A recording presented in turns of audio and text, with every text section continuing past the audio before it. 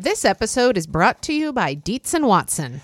Molly, it's time we have the talk about hot dogs. Oh, okay. Well, hey, I'm looking for a hot dog that's the real deal, Matthew. Like a classic hot dog that, like, when you think of, like, the platonic ideal of a hot dog, I recommend Dietz and Watson's Dietz Dogs. Well, I've heard that they're handcrafted and made using only Dietz and Watson premium meat. I can vouch for this because Dietz and Watson sent us a big box of hot dogs and other delights. And wife of the show, Lori, and I had them for dinner last night. We had the classic beef Dietz dogs with toasted buns with sauerkraut and pickled jalapenos and Dietz and Watson ballpark-style yellow mustard. Do you think you'd recommend Dietz and Watson hot dogs for fried rice? Oh, yeah. Fried rice with some sliced hot dogs. I'm going to be doing that soon. Wife of the show, Lori, is going to be making the hot dog flour buns from Christina Cho's cookbook, Mooncakes and Milk Bread. Very excited for this. And I'm especially pleased because Dietz and Watson does things the right way. So this means like no additives, no fillers, no artificial flavors, no cutting corners. You can feel good about this stuff. Dietz and Watson. It's a family thing since 1939. Shop now at dietzandwatson.com/the right way. That's Dietz, D-I-E-T-Z, and Watson.com/the right way. I'm Molly. And I'm Matthew. And this is Spilled Milk, the show where we cook something delicious, eat it all, and you can't have any. And today we're talking about congee. That's right, and we have a special guest. I'm excited. Yes, congee, which is also called juk in Cantonese. It's also called okayu in Japanese, and other things in other East Asian languages because it is a rice porridge dish that is popular throughout East Asia. I am so excited to be talking about this, and I'm kind of stunned that it's taken us this long. Yes, I mean we do say that every time, but yeah, That's true. It's true. Oh, wait. I was going to say, should we begin on memory lane? But we have to remind people that our live show is next week. It's a week from today. If you're listening on Thursday, May 6th, we got a live show a week from today. That's Thursday, May 13th at 6 p.m. It's totally free. It's online. Go to bit.ly/spilledmilklive21 because you do need to register in order to attend the live show. And it is a lightning round episode, which means we need lots of topics. So send them to producer Abby by emailing topics@spilledmilkpodcast.com. One listener sent a topic directly to me, and I was like, what? Oh, no. But I didn't even understand what was going on, and I think I made them feel bad. But I didn't mean to. I accidentally did that to a student of mine a couple weeks ago who registered through like an outside organization. Oh, okay. Emailed me, I think thinking that I would know who they were. Anyway, I'm sorry, student who I haven't yet met. Yeah, we have a lot of apologizing to do. So let's get back to the episode. Great. Okay. All right. So today we are talking about congee. And I'm here for it. I mean, evidently, I'm here in my closet for it. That's right. So my congee memory lane, like the thing that I thought of, this is a dish that I haven't had very often. I want to talk about that with our guest, who, spoiler alert, is going to be cookbook author and magazine editor Hetty McKinnon. But I think it is a dish that kind of exists in a context within the cultures where it's enjoyed and like hasn't yet come along with other dishes from those cultures across the world as much as like stir-fried dishes Sure. or braised dishes or fried dishes, because it is, it's something that's often a breakfast dish. It's something you often eat like when you're not feeling well, and it's just kind of like soft and comforting. And so it's generally not billed as like, this is going to be like a hit you in the mouth with flavor kind of dish. It Right. serves a different function most of the time. So what I remember, my memory lane is a few years ago when I was spending a week in Hong Kong with teenager of the show, December, who was not yet a teenager. We'd been eating in Hong Kong for a few days, and like I got to a point where I was like kind of like homesick and like cranky, single parenting for a few days. And I was like, I want breakfast, and like I'm sort of tired of going out to eat, and I just want something super like warm and comforting. And so we went to a place around the corner, and I had congee for breakfast that I think just had like some mushrooms and scallions and soy sauce that I drizzled on, and I burned my mouth on it. It's usually served super hot, but I remember it really well. I was like, oh, this was exactly what I needed. And then did you stop being a cranky single parent? Did you meet meet someone that day and stop being single? Is that what happened? Yes, that was. We had there was a kanji meet cute. There's like a little whirlwind romance. Gosh, I hope wife of the show Lori doesn't listen to this episode. Okay. Well, Matthew, I dare say I think I've eaten even less kanji than you have. Not by my own choice. I would like to eat more kanji. Someone's been preventing you from eating it? No. The first time I remember having kanji was actually very recently. I think it was in 2016. I was in a town just outside of Toronto for a couple weeks. I was teaching writing there. And I had a weekend off, and I went into Toronto, and someone who I knew through Instagram but had never met, Emma Waverman. Shout out to Emma Waverman, who is a food writer. I think she's also on TV in Toronto. Anyway, she invited me to stay at her house. And her mother, Lucy Waverman, is like a very well-known food writer for a long time now in Toronto. Oh, that's cool. And anyway, so these two generations of Wavermans, Lucy and Emma, took me out for dim sum in Toronto. Oh my God. Well, for one thing, even though my dad's from Toronto, I've spent so little time there. And I love Toronto. It's so great. Yeah. Oh my God. Anyway, we went to this place that's sort of their usual dim sum spot. And I was happy to have them do all the ordering. I distinctly remember, I think the thing I remember most vividly from that morning was the kanji, which I, of course, spooned some chili oil into. Oh, yeah. And oh my God, it was just so good. It was also like November, so it was really cold outside. Oh my God, it was delicious. Do you remember like what other flavorings it had? I don't. Okay. I don't. I really don't. I think that there was meat in it of some sort. I just remember I remember feeling so cared for, honestly. Yeah. Being away from home for 2 weeks in the winter. Yeah, it was delightful. Oh my God. I don't know why I didn't come home and learn how to make it immediately. Yeah, but it's not hard to make. No, and we're going to talk more about that today. Absolutely. So let's talk about the word a little bit, because I want to ask our guest about this for sure, because I feel like the word kanji, it has kind of a ring to it that I don't like, but I don't know if that's something that I'm bringing to it or if the word is sort of falling out of favor. Interesting. Okay. It comes from Tamil via Portuguese, but more often, when I hear food writers, it comes from Tamil? Yes. So the word itself has kind of a wild history. I didn't want to get too into the etymology segment this week. You mean you're not going to be Mr. Etymology? Right. Today? Oh yes, the horse. Yes. I forgot it was a horse that teaches you word origins. Yeah. Anyway, no, I get it. I mean, I was very surprised to see here on the agenda that it's from Tamil because I don't know. I just thought that it was going to be from Cantonese or I don't know. Right. No, that would totally make sense. The reason I'm not sure about where the word stands now and where it's going is because it's kind of an outsider word for this dish. It's not a native language word. Okay. So in Cantonese and then also in Korean it's called juk, which I'm probably getting the tone wrong because Chinese is tonal. It's also can be called zhou in Chinese. Okay. The Chinese character from it, I think I'm going to try and find a way to put this in the episode description. It has a really striking Chinese character that's sort of like the character for rice between the two of the character for bow and arrow. Oh, wow. That's what it is? Yeah, I mean the bow and arrow part I don't think has a semantic meaning. It's just for to indicate how it's pronounced. But you'll see a kanji shop and it'll have this character in neon in the window. Mm-hmm. And my sense is that even if you don't read Chinese characters, this would be a character that would be very easy to learn to recognize. Yes. I just think it has a really cool look. It's really striking. Yeah, but people in Hong Kong English, the word kanji still seems to be really, really common.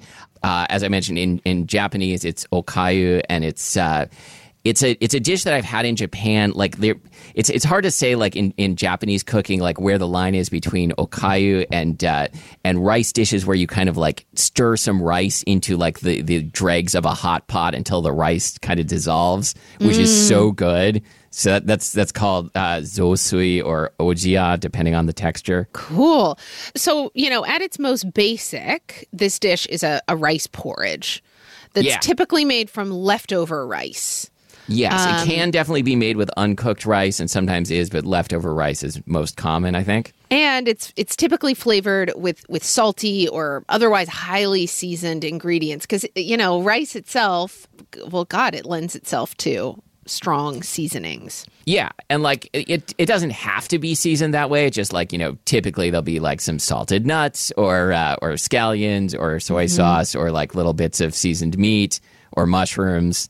And it's common throughout East Asia. I mean, I really think of it in Chinese cooking and in Korean cooking, but it's common throughout East Asia, right? Yeah, no, like I learned, like, a friend of the show, Pai Lin, has a Thai kanji recipe that, like, I sort of knew that it was eaten in Thailand, but haven't had the Thai version. But, like, often it'll be flavored with fish sauce, of course. Is there sort of like, so, I'm thinking of it among other, like, food for ailing people, right? I'm thinking of, like, like chicken noodle soup.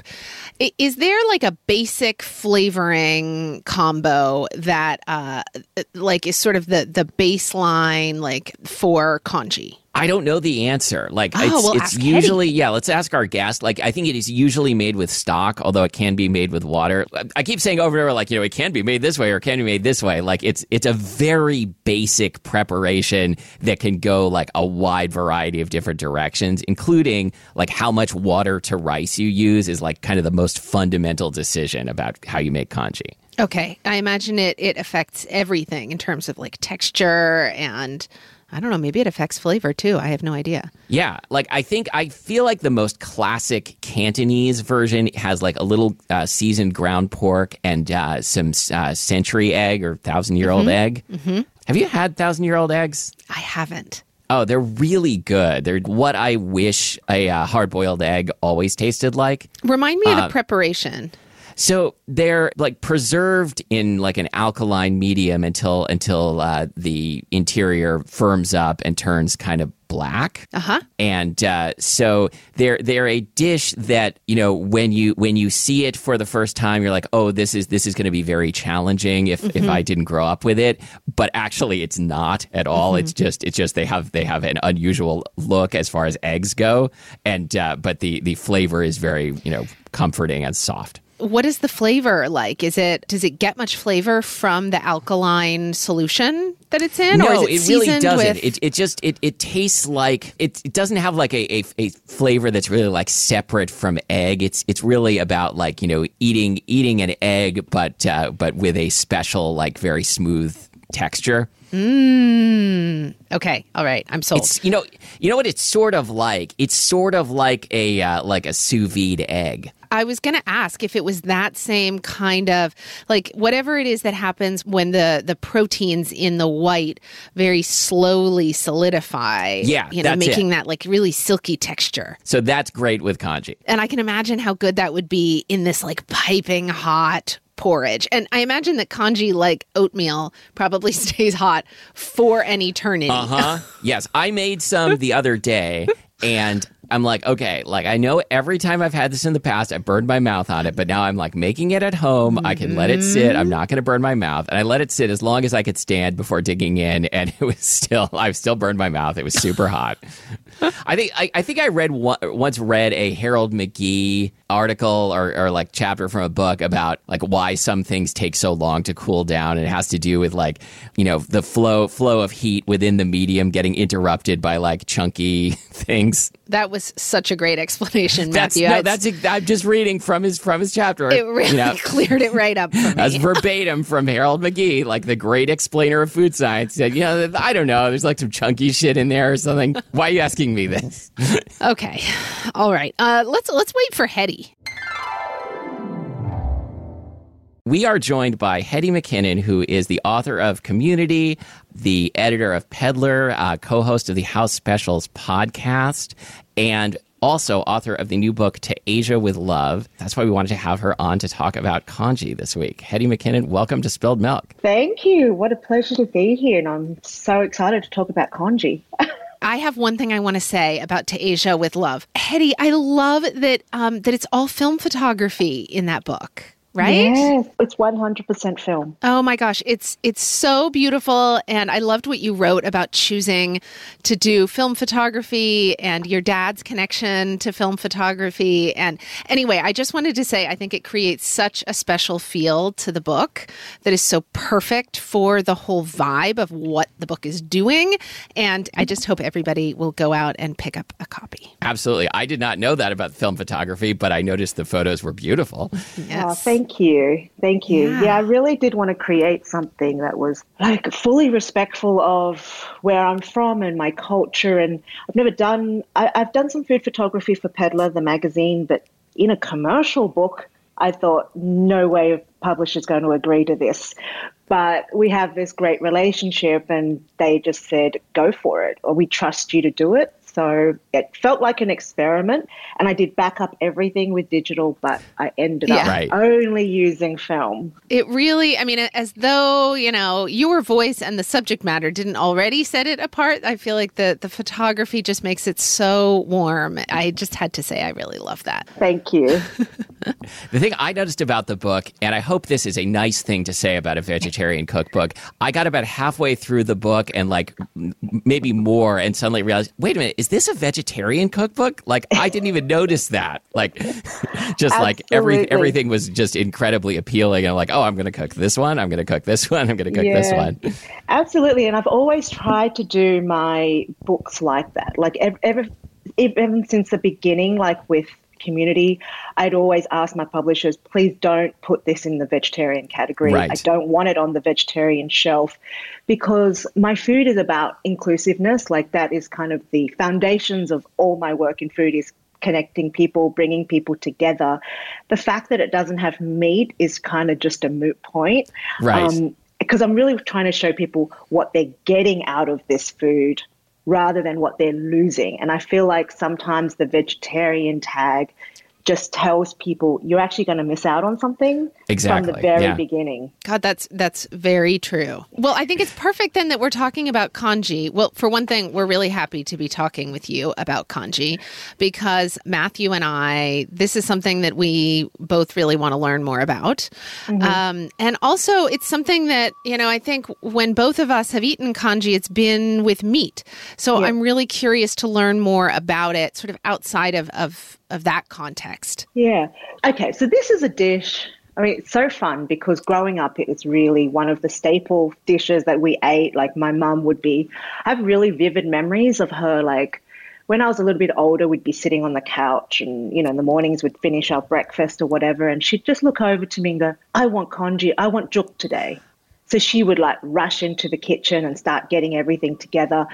So it's just a staple in our house. So it's kind of strange to me that it's now quite a trendy meal. Like, people love to talk about congee and all the ways of eating it. And to us, I could never have imagined as a 16-year-old that, many decades later, I would be writing a juk recipe, and a juk recipe that's very different to the way my mother cooked it. And then it would be such a trendy recipe and it's been adapted like a million times. Like, that's kind of wild to me to think about that. But I'll tell you a funny story, because a lot of people talk about congee in the context that, oh, it's the dish my mum made when I was sick, or it's what I wanted to eat to feel better when I couldn't digest anything. Mm-hmm. But in our family, it was really different. It was not a meal that was served when you were ill or sick. It was just something to satisfy a craving, really. And so to me, I don't have those memories of it as something I ate only when I was feeling poorly.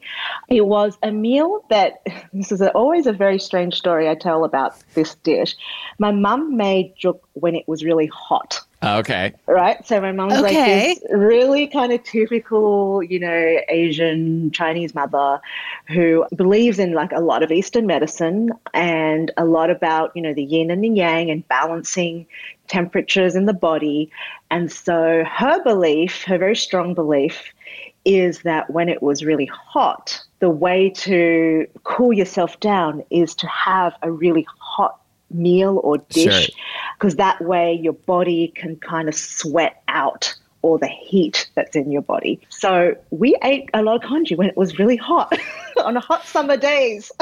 I'm glad you mentioned that, because Molly and I were talking about how, like, one of the things we think of when we think about our memories of eating congee is that it is one of the hottest dishes, not in terms of chili, but in terms of temperature. That like it takes so long to cool down. Like, you have to like blow on it and wait, and you're going to burn your mouth anyway. Yeah, absolutely.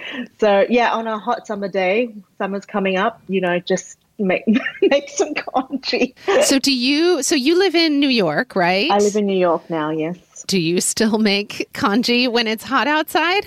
I kind of do, yeah. Yeah? I love it.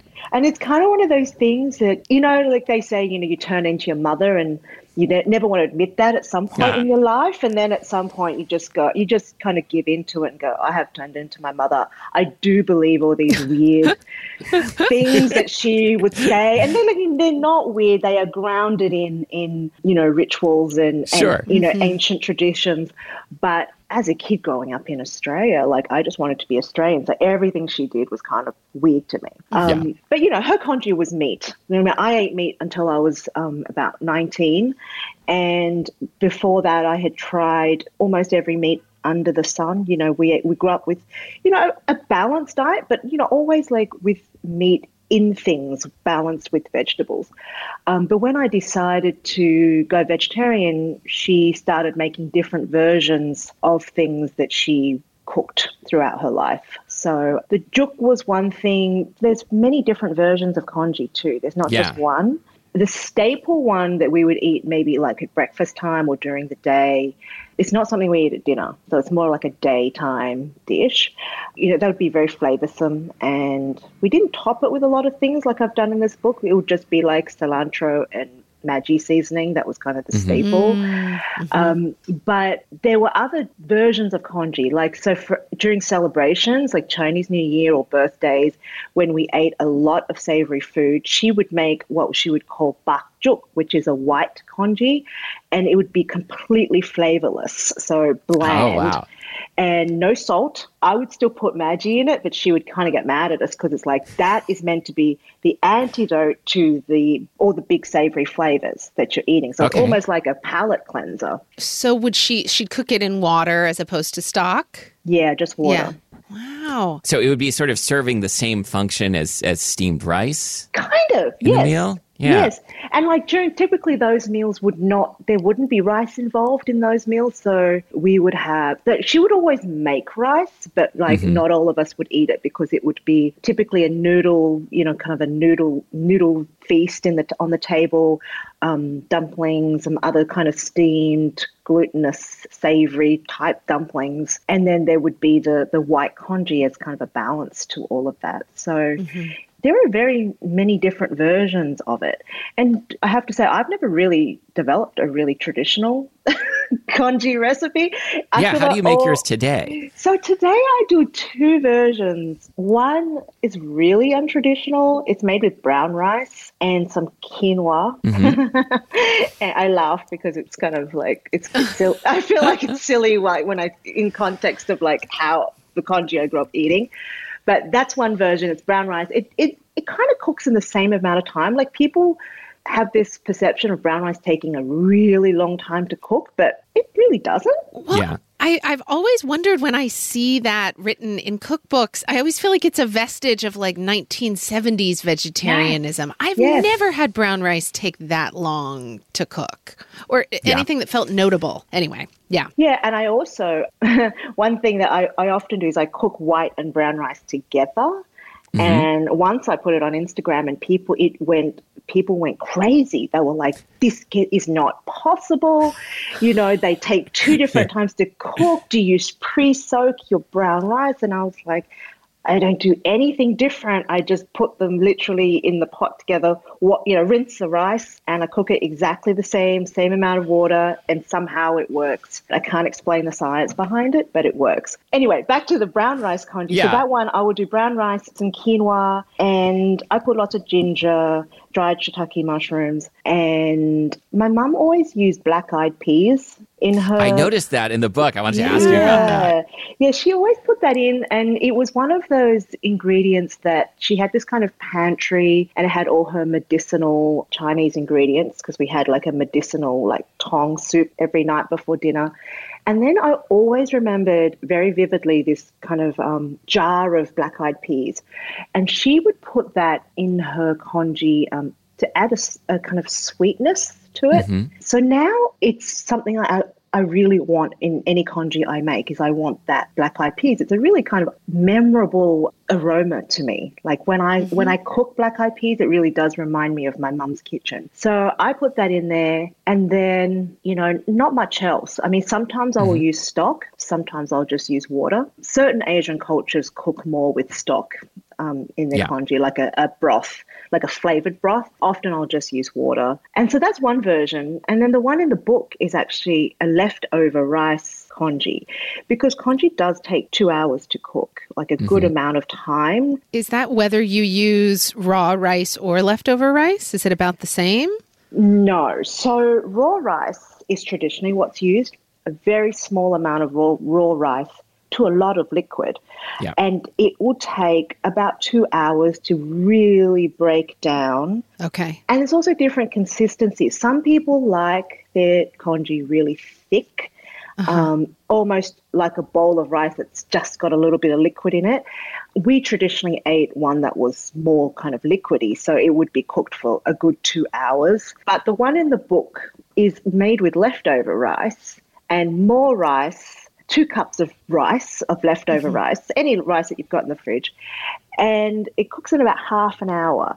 So for me, it's just a little bit more friendly to, a modern life where you're just got a lot on, and it's also one of those ways to use up leftover rice.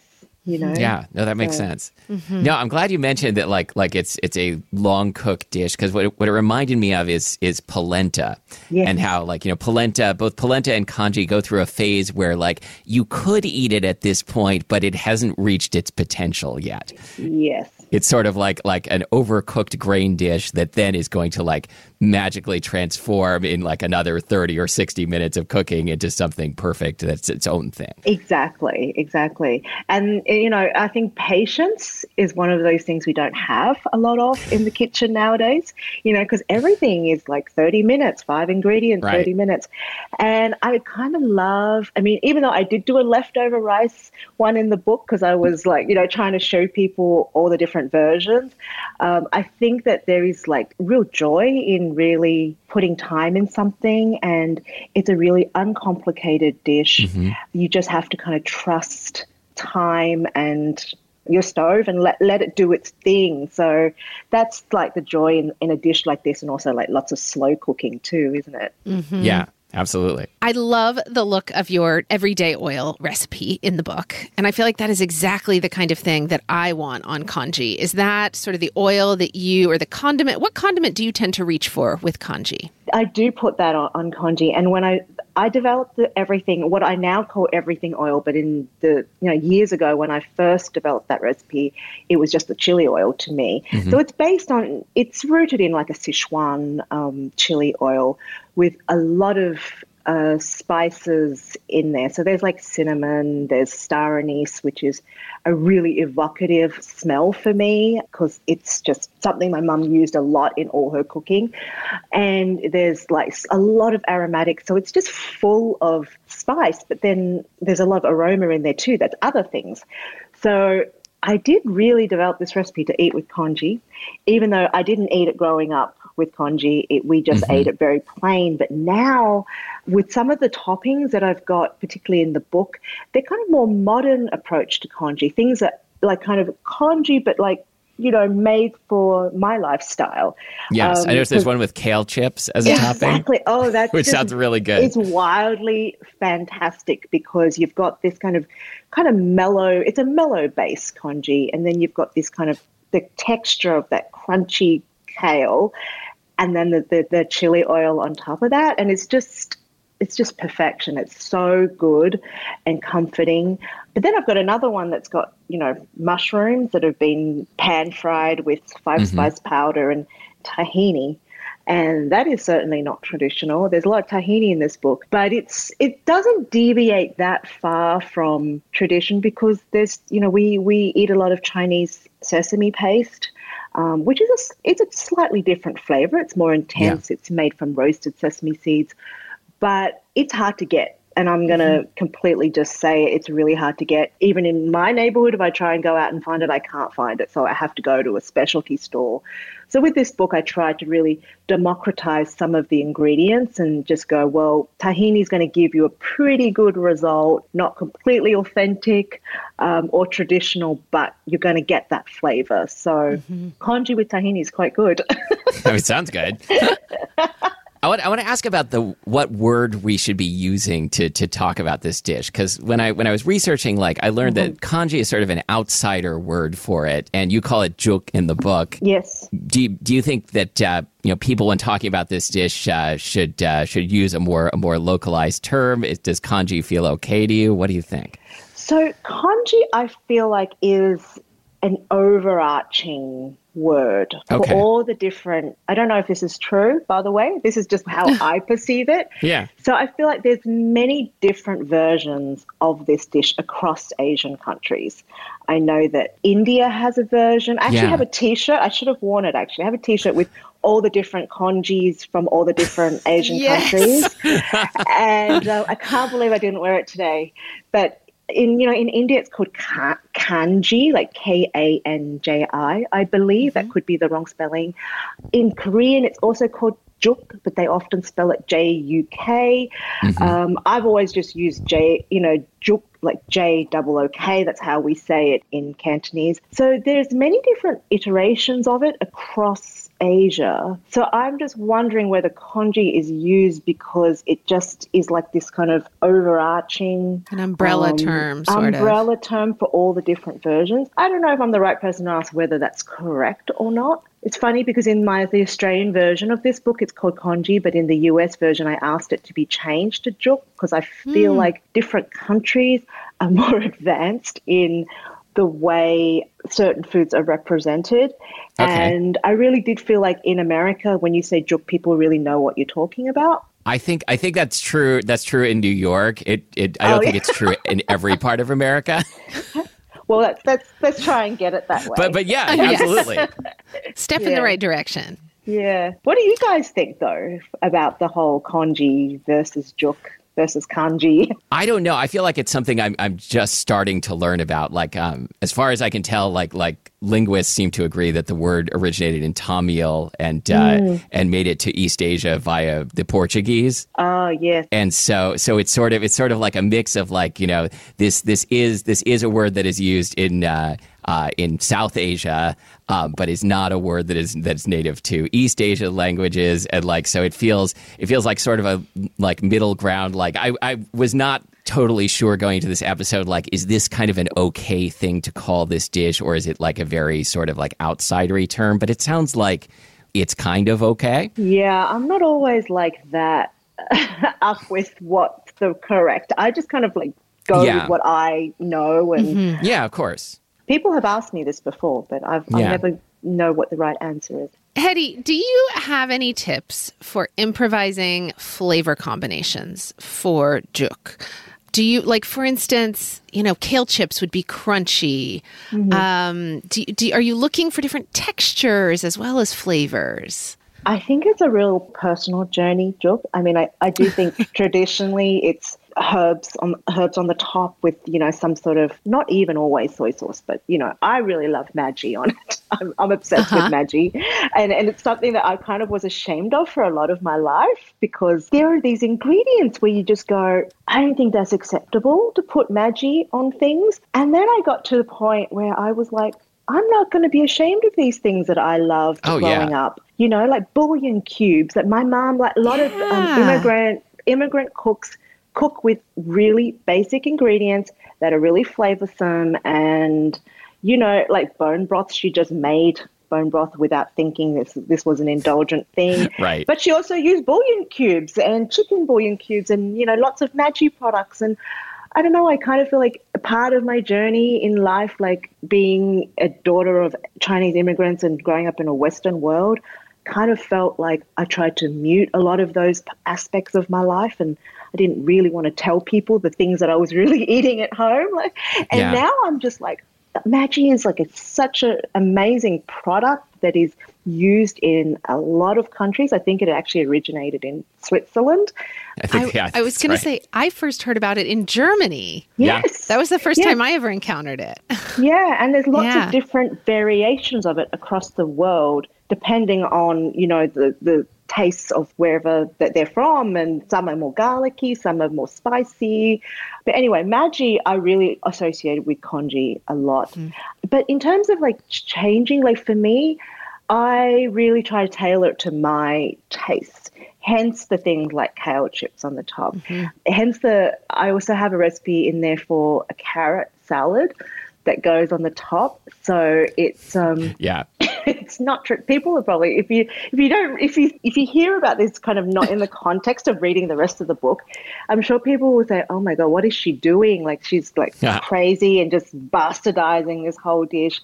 But that one is one I eat a lot because I love the textural element of it, like the freshness on the top, which is just going a little bit further than the herbs, which is more traditional, right? But the textural element is really lovely. But I think you could almost do kind of anything. I really like like some sort of crunch and freshness for the top. Yeah. I'm quite a rogue cook sometimes, and, you know, I think you could add anything really. Like sometimes I have done, like I've dropped an egg into it as it's ready and like cook the egg through it. My mom has savory oats for breakfast every morning because that is her like really super quick way of getting a meal that's kind of like congee, but she hasn't had the time to make it. And she's like in her 70s and kind of on her own now. So she'll have savory oats for breakfast almost every morning, and she breaks an egg through it. For extra protein. So I tend to do that sometimes too. There's a lot of rule breaking in my cooking, but I think so much of like the narrative in food is about authenticity. But what we forget is the people who actually, you know, like I'm getting all my authenticity from my mum, but she breaks the same rules. You know, like she's also doing things that have evolved the recipes that she cooked for us growing up. So I kind of get my license to do it from her. I love that. I've definitely had an egg stirred through in Japan, like in a zosui dish, which is not exactly the same as congee because the rice isn't quite as fall apart, but very similar. And like usually an egg will be stirred through. And very good. Oh, that sounds fantastic. You know, I wanted to tell you about this one other type of congee that was my children's first food. It's a steamed congee. My mum calls it jukjae, which kind of translates to like little congee, like little juk. And so it's one that's steamed. So she will have like chicken, like so she'll flavor the chicken and then she'll just put it through the raw rice. And then there's a little container, which I have here with me. It's like a little clay pot. And it's steamed for, I don't know how long. I tried to make it recently just with shiitake mushrooms because I had a craving for it. And so the rice breaks down, but it's not soupy in consistency. Okay. It's like a steamed rice, but slightly almost like pudding-like. Interesting. I've never had this. It's really cool. And she only ever made it for when my kids were little, and I definitely remember eating it when I was young. Have you written up the recipe anywhere? I've never done it. No, never done it. Maybe in the future. But I tried to get the consistency of it right just a few weeks ago when I had a craving for it, and it wasn't perfect. I need to ask her again the exact, because I used to make it when my kids were young. But that's a really kind of fun, different version of what we do call congee, but it's not what anyone would recognize as congee. Excellent. Well, Hetty McKinnon, thank you so much for being on Spilled Milk and teaching us so much. This was really fun. Thank you so much. Thanks for having me, guys. This episode is brought to you by Town Place Suites by Marriott. Whether you're traveling for work, need a place to stay while your home is being remodeled, or maybe you're just enjoying a relaxing week away, well, Town Place Suites by Marriott has all the comforts of home. Yeah, so they've got a full kitchen. You can borrow appliances, like if you want a blender or a slow cooker while you're traveling, you can borrow it, no charge. So like you could invite your friends or your coworkers over for like a post-meeting drink. You can bring your pet. Totally allowed. Oh, I love this. Oh, I see. They even have special pet items you can use. And they have the built-in Elfa closet system. Nothing makes me happier when I am traveling and I have like a place to put away my clothes. Molly has seen what happens when I don't have a place to put away my clothes. Nobody wants to see that. Nobody. Yeah, so like a whole closet system where I can really like unpack for reals. I am down. Well, this is made for you then, and this is Town Place Suites by Marriott. Town Place Suites by Marriott has all the amenities you need to feel at home during your stay. Find the comforts of home at Town Place Suites. Go there with Marriott Bonvoy. Reese's peanut butter cups are the greatest, but let me play devil's advocate here. Let's see. So, no, that's a good thing. That's definitely not a problem. Reese's, you did it. You stumped this charming devil. Wow, I feel like I learned a lot. She was fantastic. I would like to listen to her talk about every dish in her book at that length. Yeah, well, I mean, she has her own podcast, which we'll link to in the show notes. So yes, the House Specials. Yes. All right. Do we have anything else about kanji or juk or okayu to talk about? I don't think I do. I mean, except that now I'm like, I want to experiment more. Like this is something that I'm going to like make in like variations over the next few weeks. And I don't care if it's hot out. I'm really curious to try her. I think I'm going to try her recipe for leftover rice, juk. And then I think I will try like a full-on, cooking from the raw rice starting point. And see, I'm curious about how different they might be, or maybe not. Anyway, I'm excited. Yeah, I think I didn't realize like, the New York food world really like is months or years ahead of us. And like, yes. I don't think I had any sense that this was like a trendy food in the US. Like I knew that there was briefly a kanji restaurant that started as a pop-up in Seattle, Kraken Kanji. Oh my God, yes. Yeah. I think it closed. I don't know if it closed like during COVID or just before, but I remember it was in Pioneer Square, right. And there was often a line outside at lunchtime.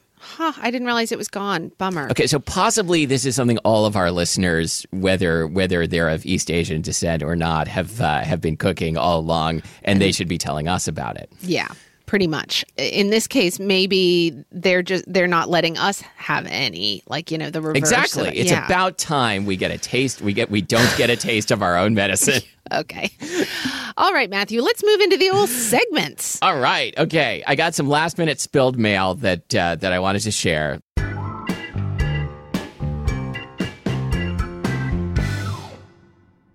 From listener Rochelle. Listening to episode 143, Jarred Spaghetti Sauce. You guys discussed how scary jarred Alfredo sauce is, and I fully agree. It freaks me out. So that being said, could you guys do an episode on it? Wait, on jarred Alfredo sauce? Yes.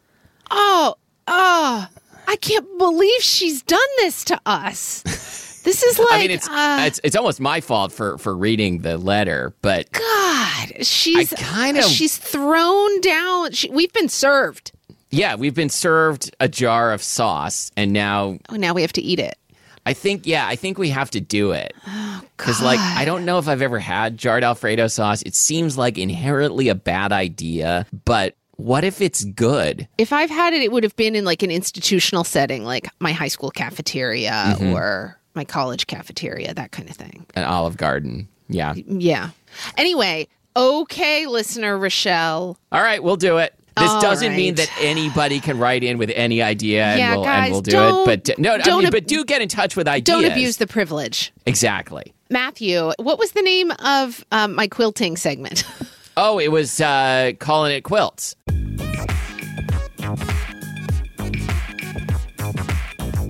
Is it back? So I'm not making a quilt right now.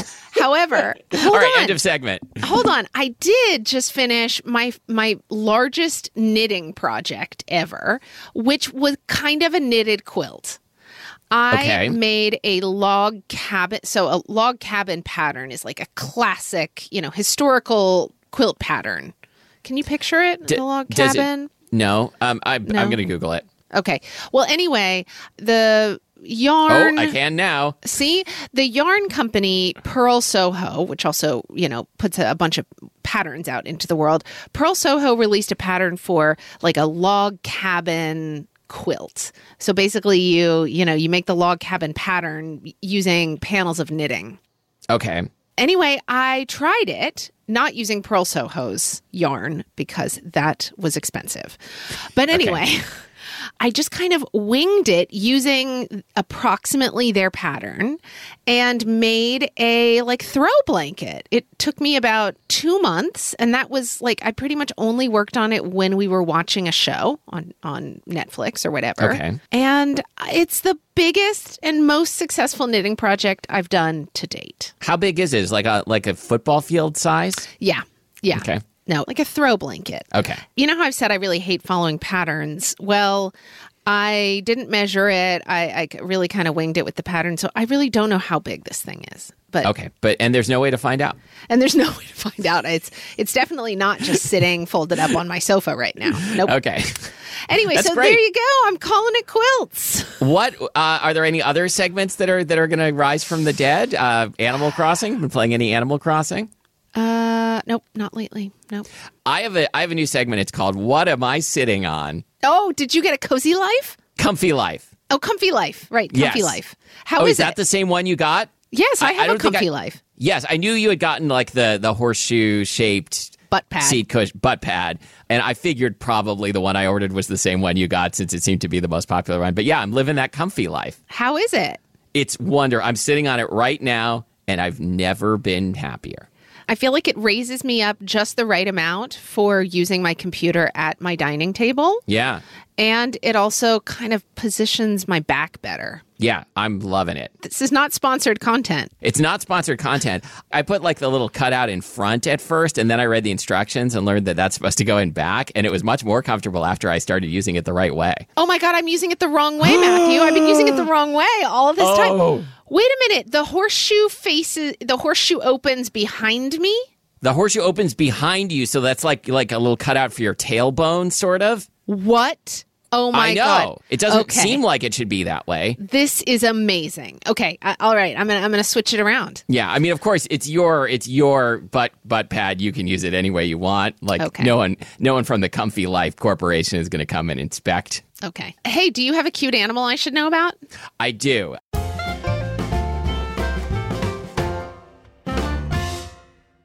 This was suggested by Burke Beck Cat on Reddit, and it's Fiona the baby hippo. And Fiona the baby hippo lives at the Cincinnati Zoo. Oh my God, here she comes. She's celebrating her 4th birthday, everybody, and she is about to eat a cake that appears to be made of gelatin and fruit. Yeah. With what looks like eucalyptus leaves around it.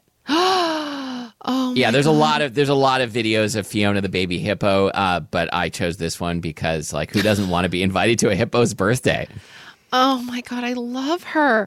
Her skin is really beautiful. I bet she uses serums. So shiny. And there's going to be a guest star coming on in a minute. Really? Oh God, she is. It looks like she's kind of gnawing on the pedestal that this cake is on. Yeah, I mean, my cat will gnaw on a cardboard box, a chair leg. Here comes another one. Who's this? Do you know who this is? No, but it's like a bigger hippo, so maybe it's like a parental hippo unit. Oh my God, I love her big ol' lips, which seem kind of stiff. Yeah. You know? I like Fiona because it seems like Fiona could literally crush you with love. Literally. I mean, aren't hippos kind of vicious? Yeah, I mean, I think they're very protective. They act in self-defense, I think. Okay. I mean, as a hippo public defender, that's my take. Hold on. I'm looking at the comments for Fiona's 4th birthday Okay. YouTube. Oh, here's Leaf396 who says, I remember when she learned how to swim. Oh, we should find that video. Okay, next week, Fiona the baby hippo learns how to swim. Oh, this is delightful. Oh, okay. All right. Thanks, everybody. All right. Thanks, Matthew. Okay, now, but wow, stuff we're into this week.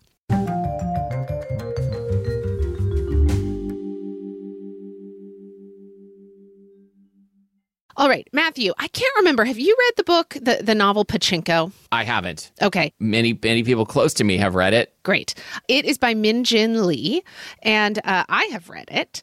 And anyway, she has an article that came out in the New York Times about a month ago, in early April. It's an essay. The title is A Lifetime of Reading Taught Min Jin Lee How to Write About Her Immigrant World. And I was drawn to read this not only because I loved Pachinko, but I also I love reading people writing about the books that have influenced them, specifically writers writing about the books that have influenced them. Mm-hmm. And anyway, so this is a really wonderful and quite moving article, in large part about her Uncle John and like the way in which going to the library basically kind of pulled her whole family up. Okay. It was her Uncle John who sponsored her family, Min Jin Lee's family, to immigrate from South Korea. And anyway, the whole essay is kind of a love note to education and to reading, really, and to the like. Okay. I the mean, way in which- I'm against those things, but maybe this will change my mind. Yeah. Anyway, it's really great. Go check it out. All right. We'll link to it in the show notes. I just put her first book on hold at the library, so I'm excited to read more of her. All right. Check it out. My Now But Wow is a one of those NPR Tiny Desk concerts. Yeah. This is a tiny desk at home, of course, and it is with the band Steady Holiday, which is the product of a singer-songwriter named Dre Babinski, which is one of the best names you can That say, is a I think. fantastic name. And this is one of the best musical performances I've watched in a long time. Cool. I had not been familiar with her. I think YouTube maybe just recommended, like, you seem to like indie rock, you'll like this.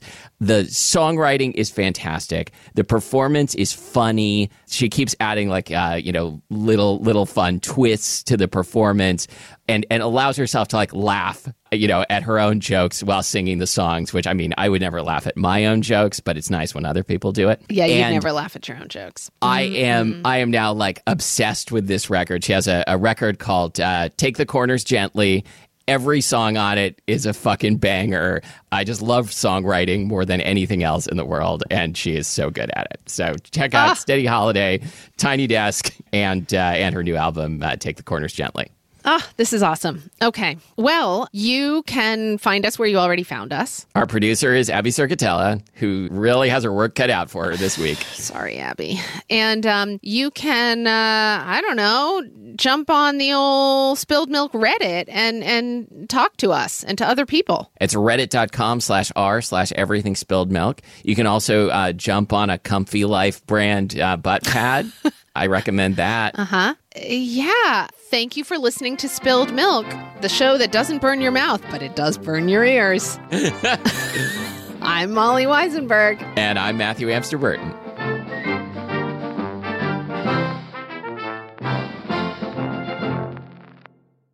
I'm Molly. I mean, we have cameras on. You could see that I was taking a drink of water. Reese's peanut butter cups are the greatest, but let me play devil's advocate here. Let's see. So, no, that's a good thing. That's definitely not a problem. Reese's, you did it. You stumped this charming devil.